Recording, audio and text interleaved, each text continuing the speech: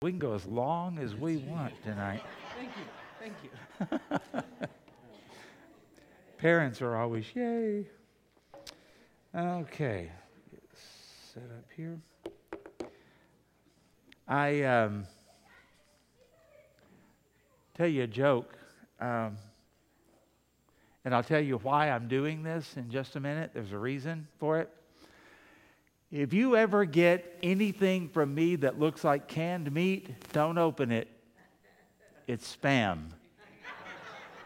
Okay?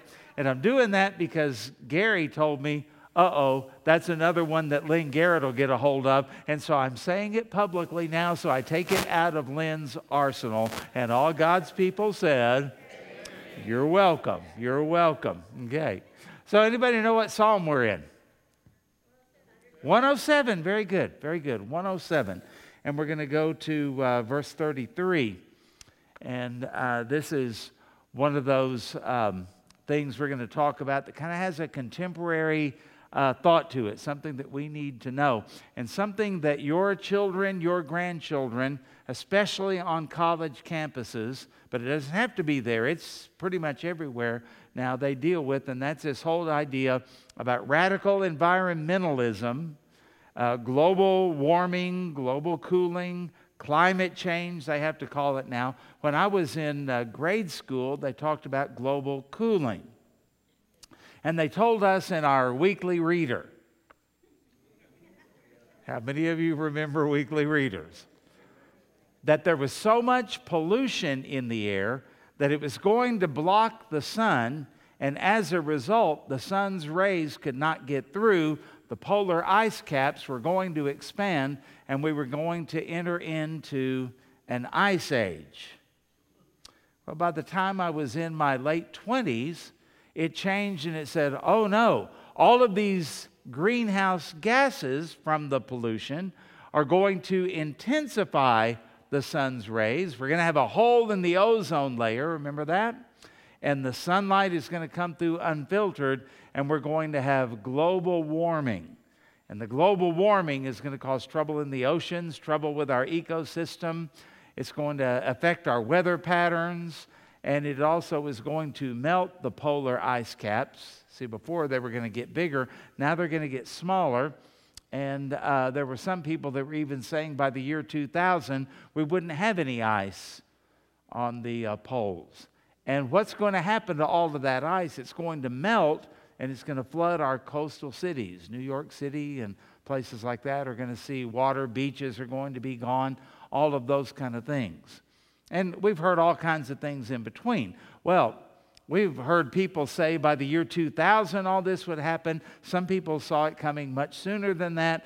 And so as a result of these predictions that didn't come true, now they've changed it, and you've noticed they don't call it global cooling or global warming, but they call it climate change.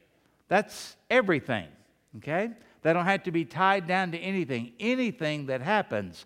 If there are 2 more tornadoes in Oklahoma this year than there were last year, climate change. If it's hot and dry, climate change. If it's rainy and wet, climate change. I mean, it's a no-fail thing.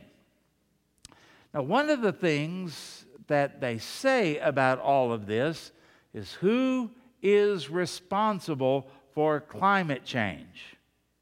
Anybody know? What's that? We are. Yeah, humanity. We're causing climate change, and we're destroying the earth. Okay? And as a result of this, the first Earth Day was back in 1970. Okay? 52 years ago. I feel like I need to sit down now because I can remember 52 years ago. I was 10 when it happened. Man, makes you feel old, doesn't it? And there has been such I call it worship of the environment since those days, that it is exactly that, idolatrous. Idolatrous. And we look and we see people that are scared to death. We see people that are worried about all of this, people that believe all of this. And they do it because they don't have a God in whom to trust and to rest. Now, we'll talk about that in just a little bit, but this psalm, the verses we're going to look at tonight, verses 33 through 38, answer this question for us because we have to think about it biblically. Biblically. If the Bible is the inerrant, infallible, inspired, eternal, sufficient Word of God, it is, then you've got to look at everything through the eyes of the Bible. And whatever contradicts the Word of God is just flat out wrong.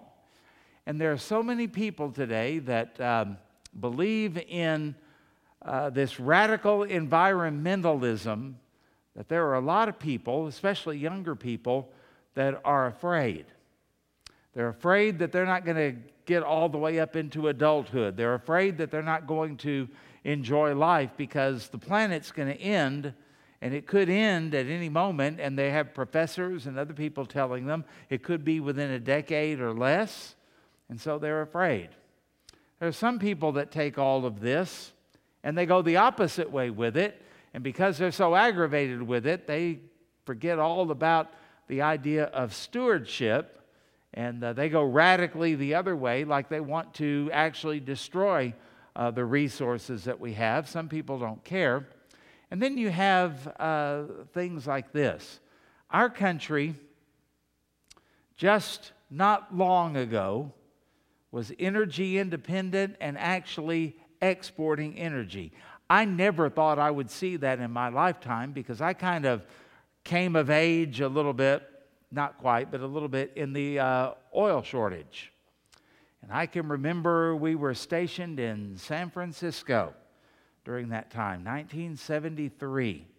And we would pull up to the PX gas station, and there'd be a sign there that said, "No gas." There'd be another time we'd pull up, and it said, "If your tag is on ends in an even number, you can buy gas today. If not, you have to buy it tomorrow." Odd and even. Remember any of that? I remember times when you could only buy a certain number of gallons of gas, and the price of gas was just going through the roof during that time. We were stationed in Germany after that. We were in Berlin. And when the Arabs embargoed the sale of oil against the U.S. and Western Europe, it really hit hard there because they don't have the resources that we have here. And they instituted in Germany a Sunday driving ban.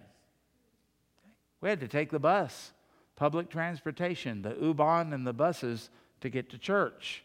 Sunday morning, Sunday night, however we did it, we weren't allowed to drive. Only certain vehicles were allowed to drive. Kind of like COVID, they determined who was essential and who was not. And that's kind of how we lived. And we were told back in those days that the U.S. would always be dependent upon foreign oil, that we would never have enough. We were running out, and that's why we kind of got into the mess that we were in.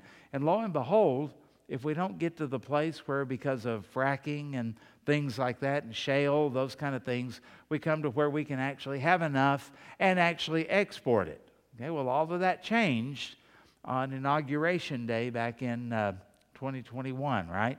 And since then, we've seen the shutdown of pipelines and, public lands are unavailable now for drilling, those kind of things. And what is the rationale behind all of that Mr. Biden and his advisors use? We've got to cut down on greenhouse gases, and because of climate change, we can't do that. Now, in my mind, I look at that and I go, so you're going to let China do it, and you're going to let Russia do it. And one thing I know about communists is they are extremely environmentally unfriendly. My goodness, if you think that Americans make a mess doing things, you ought to see what communist countries are like. They don't care about the environment, and they don't care about the aftermath of it. And so I'm thinking it would probably be better if we did it, and we would do it in a more responsible way, then they will do it. But this is all the fuel behind all of this. And when you think about what they say about the environment, it's also affecting our economy, isn't it? As prices go up, there are some people that are happy that the price you pay at the pump is going up because it means you will use less of it. Now, they'll use all they want, and they'll have motorcades and limousines and SUVs, but you shouldn't. I got tickled probably about 20 years ago when Barbara Streisand, remember her? She said that we need to quit using our electric clothes dryers because it's hurting the environment. And I just had a chuckle picturing Barbara Streisand at a clothesline, right? And so this is mainly for the little people, not for important people like our government officials or our Hollywood entertainers or anything like that. They take their private jets, they do all of those kind of things while they want you to suffer through all of this. Which kind of brings me to the point to say very few of them believe it. It's just a way they have of keeping you under control, and yet they live the life that they want to live and all of that. Well, we need to look to the Word of God because there's not anybody that I really believe in our government about all of this. And there's not much that really gets my attention about all of this until I read the Word of God. And so I want to do that tonight and plug this in with how should we think about all of these things. Psalm 107:33. Okay? If you've got it, say amen. Now we got to stop. Who is he talking about? It's got a capital H. When you see a capital H-E on here, this is a reference to God. Okay, what does God do? Okay, He turns rivers into a wilderness. Okay, now just to make sure we understand this, when you see wilderness in the Bible, especially in this passage, don't think Daniel Boone. Don't think trees and mountains and forest and all of that kind of thing. That's not what wilderness means in the Bible. Wilderness in the Bible means desert. Nothing but sand. No trees to speak of. Nothing, just barren and sandy and hot, uninhabitable for the most part, and also something that will not support livestock and will not support anything that'll grow. And what does He do? He turns rivers, it sounds like a good place to be, into a wilderness, into an uninhabitable desert. Who does that? God does. And the water springs, an abundant supply of fresh water, okay, into dry ground. Who does that? God does it. Okay. Verse 34, a fruitful land into barrenness. Why does He do this? For the wickedness of those who dwell in it.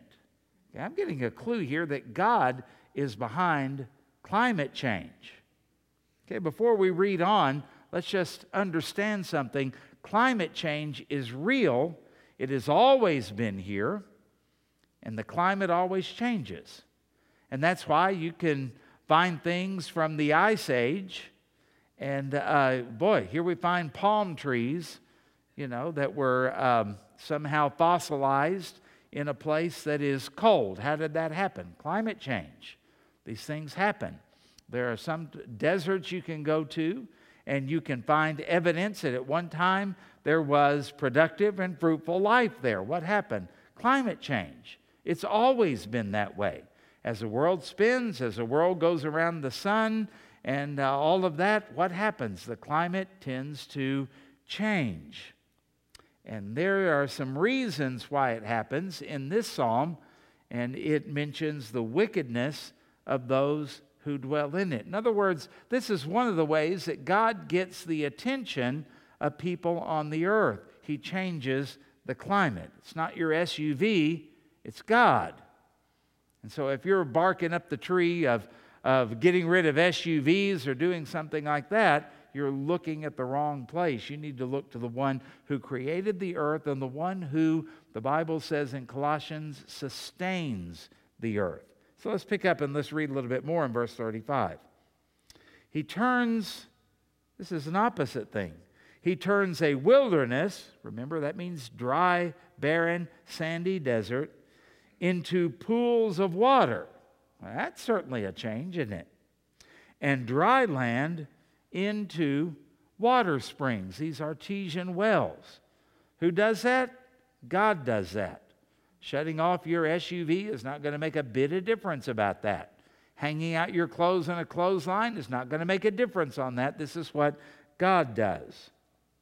He goes on to say, there he makes the hungry dwell. Well, that's good. That's where they need to be. Why does he do that? That they may establish a city for a dwelling place. Cities usually go by where water is, right?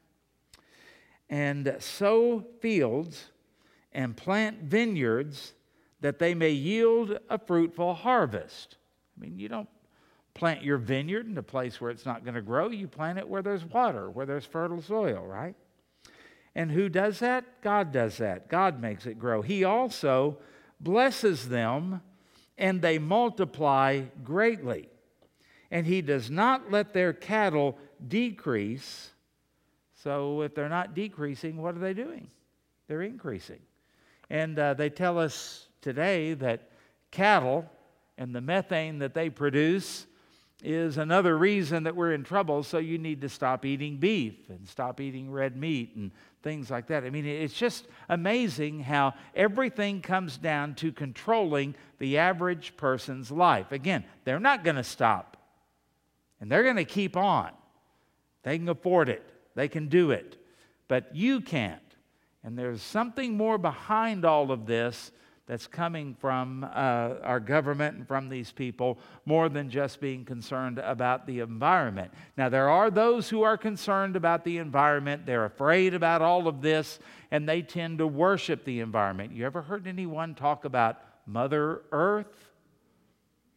Nothing in the Bible about Mother Earth or Mother Nature.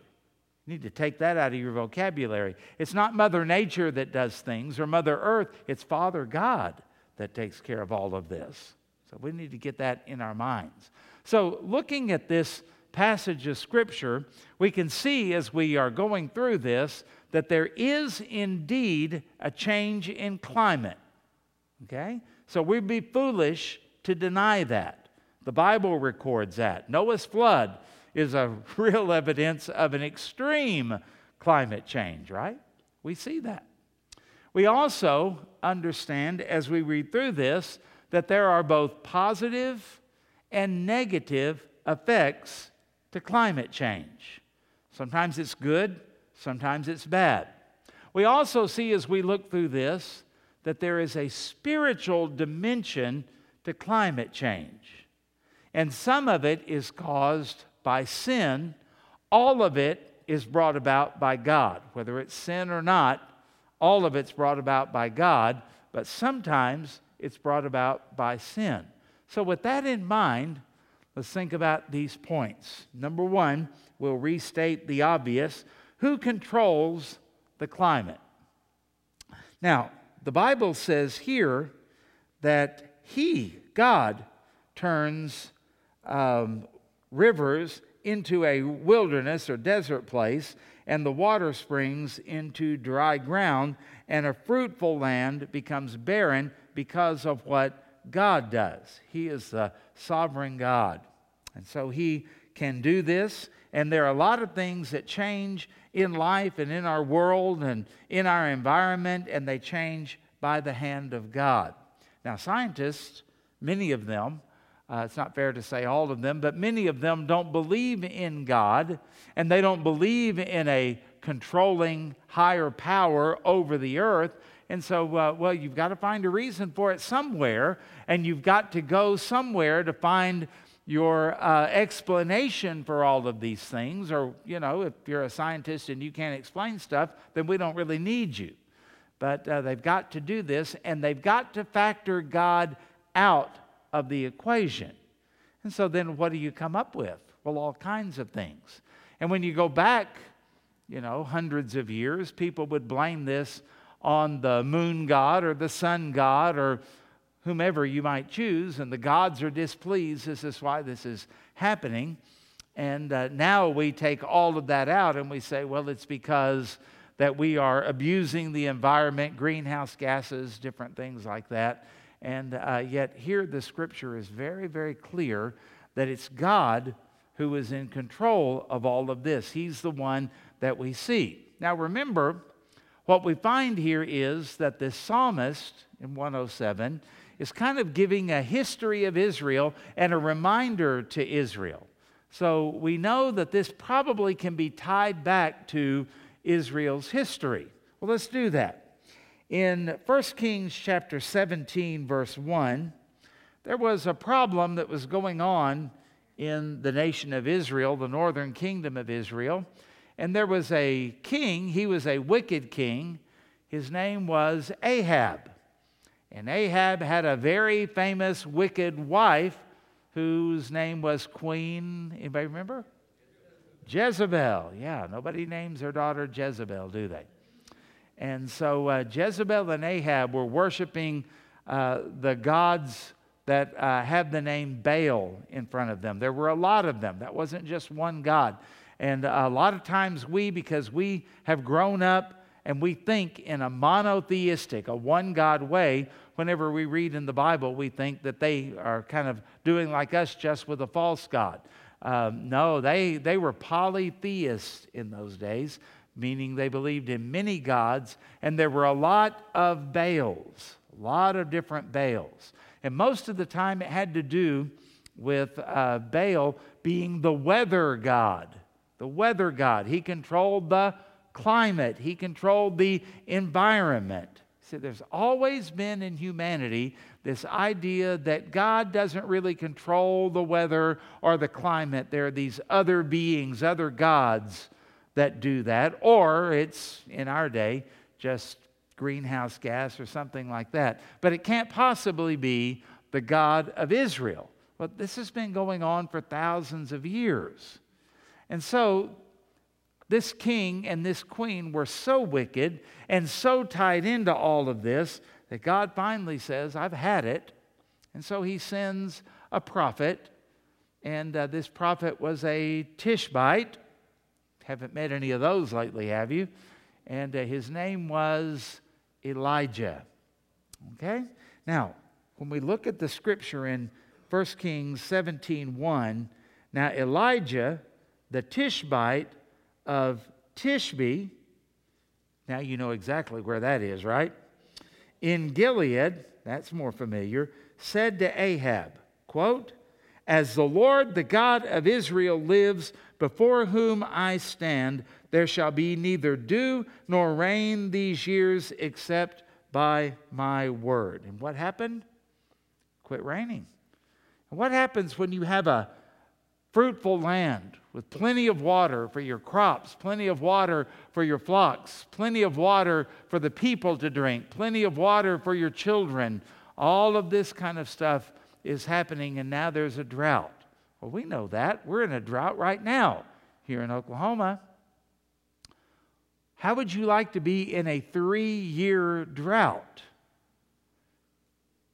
The Dust Bowl would be the closest thing. We probably wouldn't know anything to that. And Ken Burns, the guy who does all of these documentaries, he did one on the Dust Bowl, and I watched it. It helped me understand my dad a whole lot more because my dad was raised in the thick of it in eastern Colorado. They kept talking about Prowers County, Colorado, even before they would talk about some of the places in Oklahoma. And I kept thinking, I know that name. Where dawned on me, it was on my dad's death certificate. And that's kind of where a lot of it started, and that's why my dad's family had such a hard time during that. Well, then when they show the film of the Dust Bowl, good night. It wasn't just a little bit of dust in the air. I mean, clouds of that billowing in, and people that even lost their lives through all of that. Just a horrible, horrible thing. Okay? That must have been what Israel was like during the time of Elijah. Water is scarce. Water is precious. Livestock are dying. Crops are failing. People are hungry. kids are extremely skinny. Can you imagine? 3 years. Because God says, I'm going to get your attention one way or another. And so who controls all of that? This was God. And so Elijah doesn't show up and say, stop using your SUV. Turn off your air conditioning. No, this is long before all of that. And yet they're having the same things that people are afraid of today. Now, what was happening and who was behind it? Elijah made it extremely clear. This is from the God of Israel, before whom I stand, and it is not going to rain again until you hear me say it's going to rain again, and that would be at the command of God. Okay, so who's in control of the weather? God is. So every time you hear about that, and every time you think about that, let it be into your mind, God controls all of this. Be teaching your little children and your little grandchildren that God is in control of all of this. We don't understand all of the things that He does, but He is clearly the one who is in control. And let that be in their minds and their hearts before anybody else has a chance to put any, we're kind of reverting back to paganism and nature worship instead of progressing, aren't we? Number 2, one possible cause for negative climate change. Okay? It's not the whole story.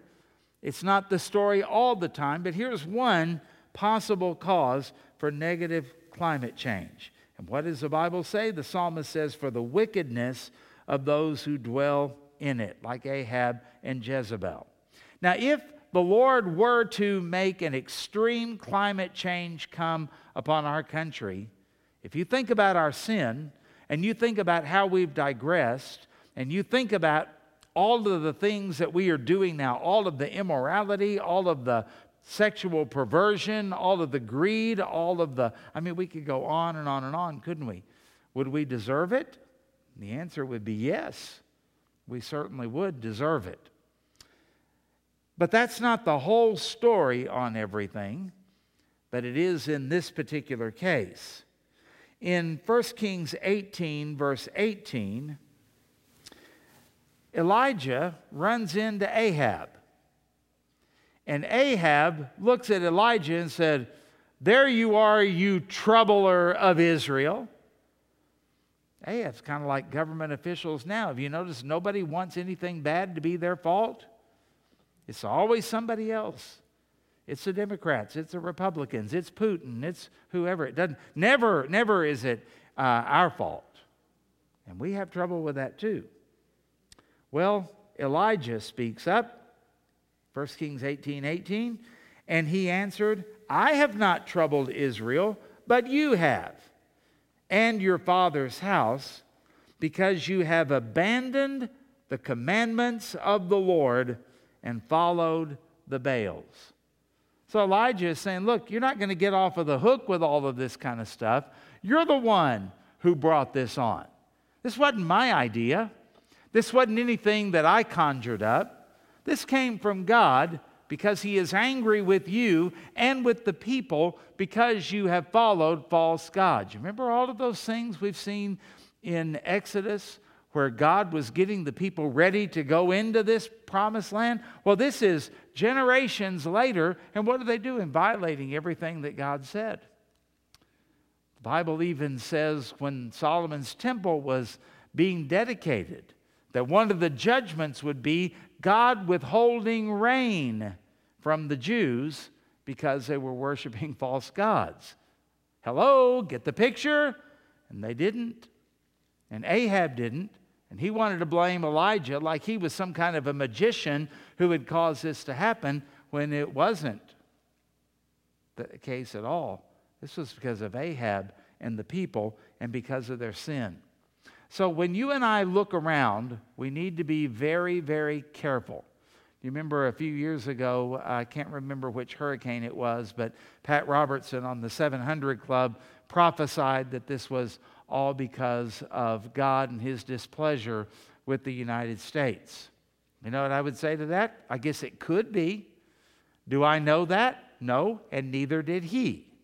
He was just speaking, just to be speaking, and I don't know who he was hearing from, but we don't know. And we need to be careful about saying things that we don't know and we can't substantiate. We may say, I think, and that's a different matter. I think God is doing this to get our attention.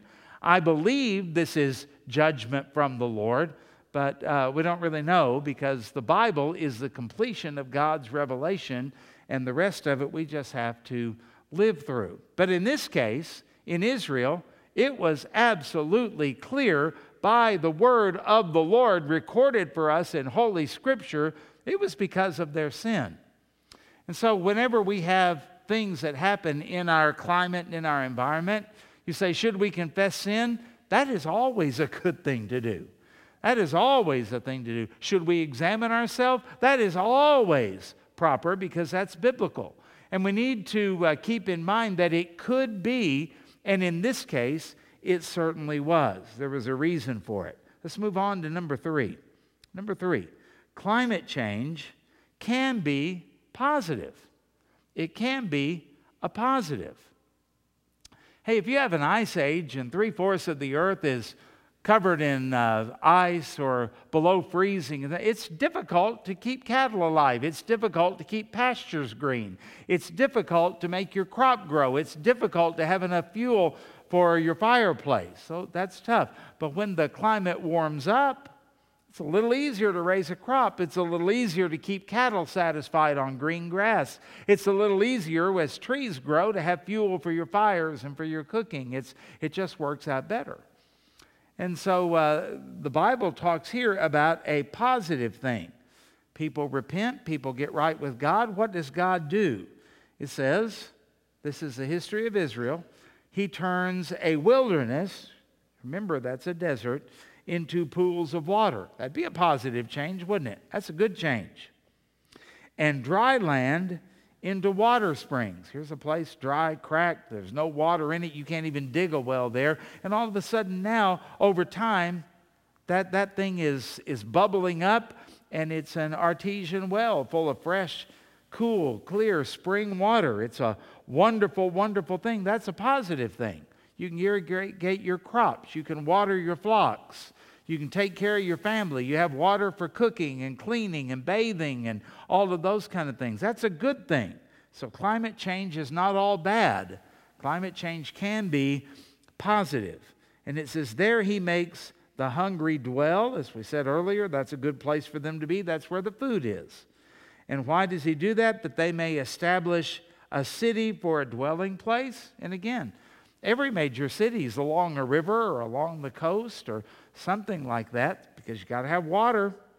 And sow fields and plant vineyards, that they may yield not just a harvest, but this word here, it says a fruitful harvest. This is talking about more than you need. Why would you want to harvest more than you could need? So you can share with other people, for one thing. So you can sell it and buy other things that you can't grow. Some of you grew up on a farm and you couldn't grow shoes and you couldn't grow clothes for your kids, but you could grow a crop, and if you had enough to feed your family and enough to sell, then you could take the cash that you got from that and you could buy the clothes. That's what he's talking about here, commerce, so that you can prosper, so that you can thrive in all of that. Again, going back to the history of Israel, we'll look at what Moses said in Deuteronomy. That word Deuteronomy, Deuter means two, and the onomy there is from the word nomos, which means law. It was the second giving of the law. And it's like Moses said, hey, I know I've already said all of this, but before you go into the land, I'm not going with you, remember? I'm going to give you the law again, a second giving of the law. And so this is what Moses gave them to get them ready to go, that second generation, to go into the land. 28, verses 10 through 13. And all the peoples of the earth, the other nations besides Israel, the foreigners, shall see that you are called by the name of the Lord, and they shall be afraid of you. Nothing wrong with having other nations afraid of your nation, right? They back off. They don't challenge you. And it goes on to say, and the Lord will make you abound in prosperity, in the fruit of your womb. That means you're going to have lots of children. Your population's going to increase. You're going to have workers, people like that. That's always a good thing. And in the fruit of your livestock. Hey, your cattle are going to do the same thing. So you can have an old heifer over here, and she's getting ready to have a calf in the spring, and lo and behold, she had twins. That's what he's talking about here. That's just more meat, or sell one of them, more money, or give one of them away to the poor, whatever you need to do. The fruit of your livestock, and in the fruit of your ground. The ground is going to be fertile and produce more than you actually need. And where is this going to happen? He says, within the land which the Lord swore to your fathers to give you. The Lord will open to you his good treasury, the heavens, to give the rain to your land in its season, and to bless all the work of your hands. And you shall lend to many nations, but you shall not borrow. Why did he say that? Because you're not going to need to. He's telling Israel, if you'll do things my way, you'll be a lender, not a borrower. You're not going to have poverty. And the Lord will make you the head and not the tail. Sounds good to me. And you shall only go up and not down if, Moses says, get this, if you obey the commandments of the Lord your God, which I command you today, being careful, diligent to do them. Don't just do them out of habit. Just don't do them just cause. That's what we do. Be diligent to do them. And so when you look at all of that, God says, I'll control the climate so that things are in your favor. Now, when Adam and Eve sinned, there was a curse put upon this earth and a curse put upon the environment. You remember what Adam was told? By the sweat of your brow are you going to earn your bread. Adam had never done that before. In the Garden of Eden, the environment worked for him and with him. And now it's working against him. There's bugs, there are animals, there's, too much rain, not enough rain, whatever. When I was in Tuttle, I would meet on Sunday mornings with the chairman of our deacons, and he had about 2,500 acres in wheat every year. And I remember one time we were walking into the church to pray together, and I said, boy, it's a beautiful sunshiny day. And he goes, yeah, but if we don't get some rain, man, we're in trouble. And then the next week or so, it was raining, and I said, boy, the Lord's been good to give us rain. Yeah, but if it doesn't let up, everything's going to rot in the field. We had a preacher that preached there one time that said, isn't it interesting? Jesus used so many agricultural illustrations in his parables, and yet he didn't call a single farmer to be a disciple. So you wonder why that is? He called fishermen, because you never met a pessimistic fisherman. He said, but you never met an optimistic farmer. Well, this guy was offended by that until I reminded him of what he said when it was sunshiny and what he said when it was raining. And he goes, I do that, don't I? Yeah. And so this is an environmental change that is going to bless this agricultural society to the point that they will be able to have money in the treasury to lend to other nations and bless other nations instead of having to borrow. God says it's all contingent on this one thing: keep my commandments and do it diligently. You worship the Lord, you're calling yourself by my name, then act like it, he said. It's an old story that when Alexander the Great was on his way to conquering the known world, that there was a soldier, a young guy, that kind of got a little PTSD or shell shock or whatever you want to call it back in that day. And he didn't fight the way he's supposed to fight, so his commander brought him in to see Alexander the Great. Boy, you talk about frightening. He brought that young man in and said, this is the problem, Emperor, and he's a coward.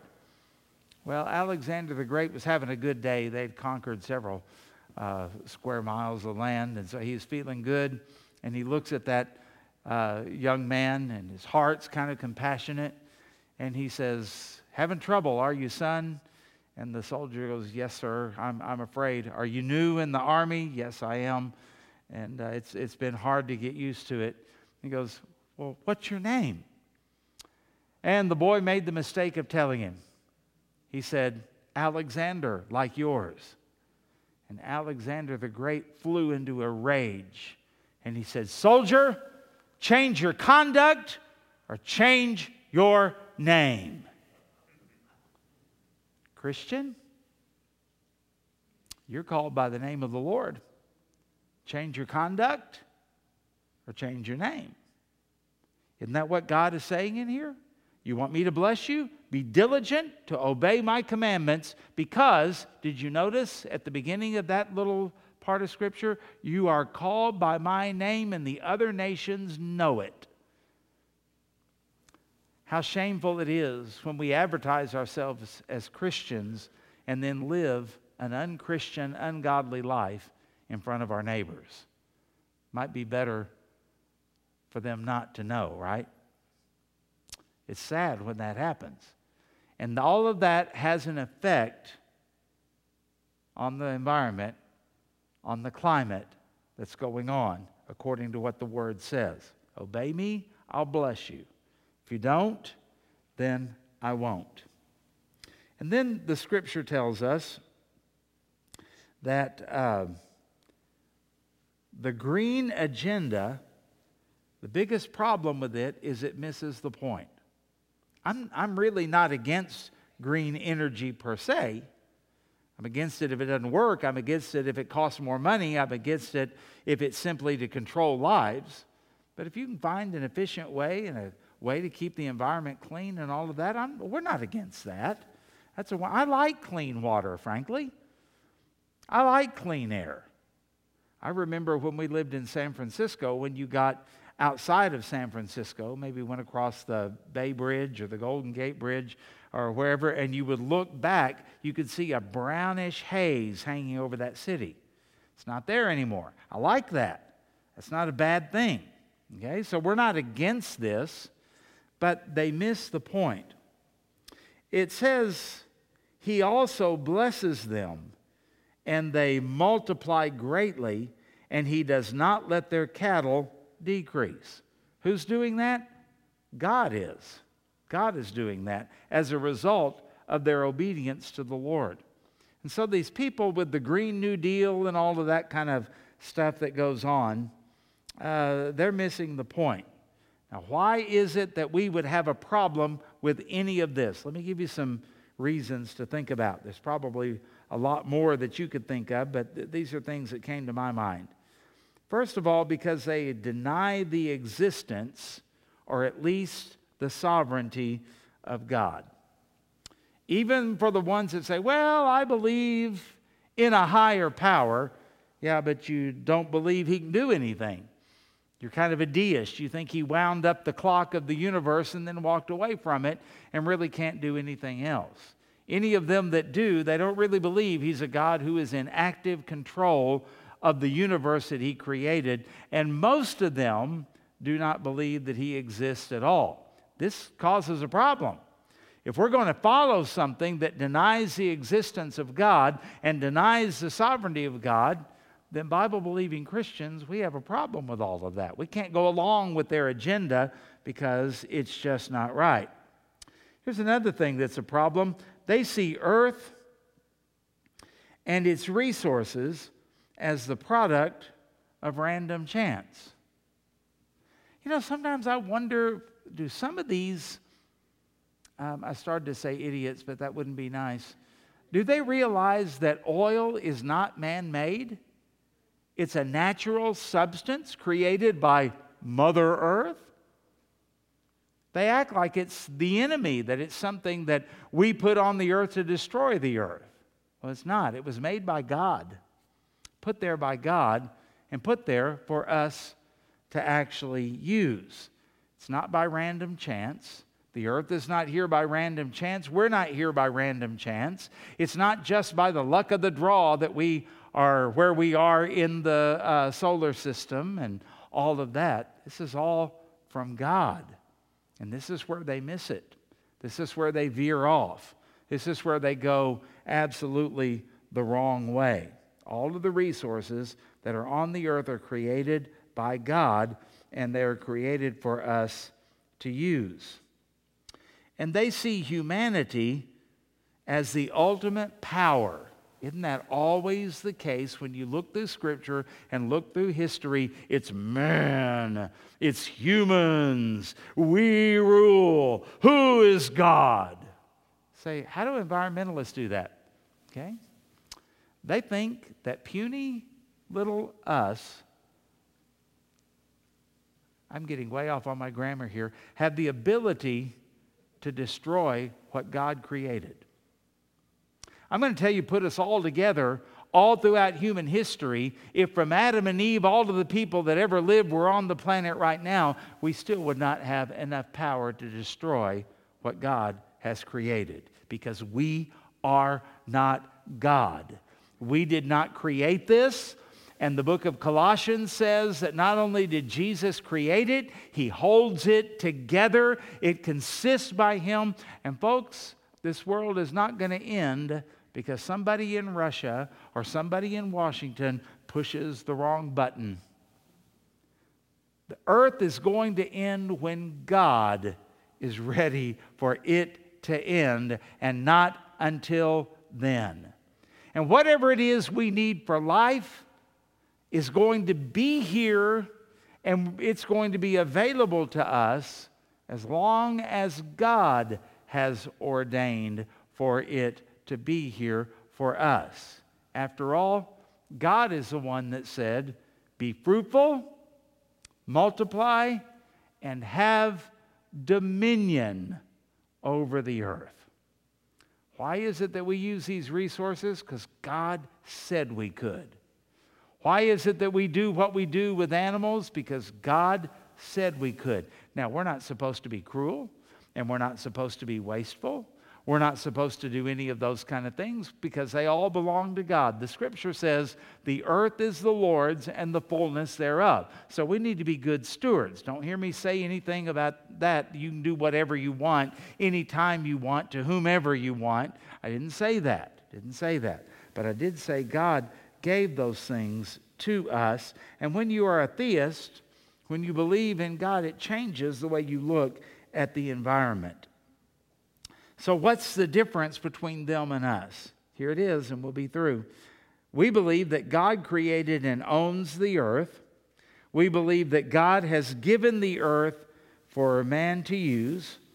We believe that God has determined how the earth will end, and I might add, and when it will end.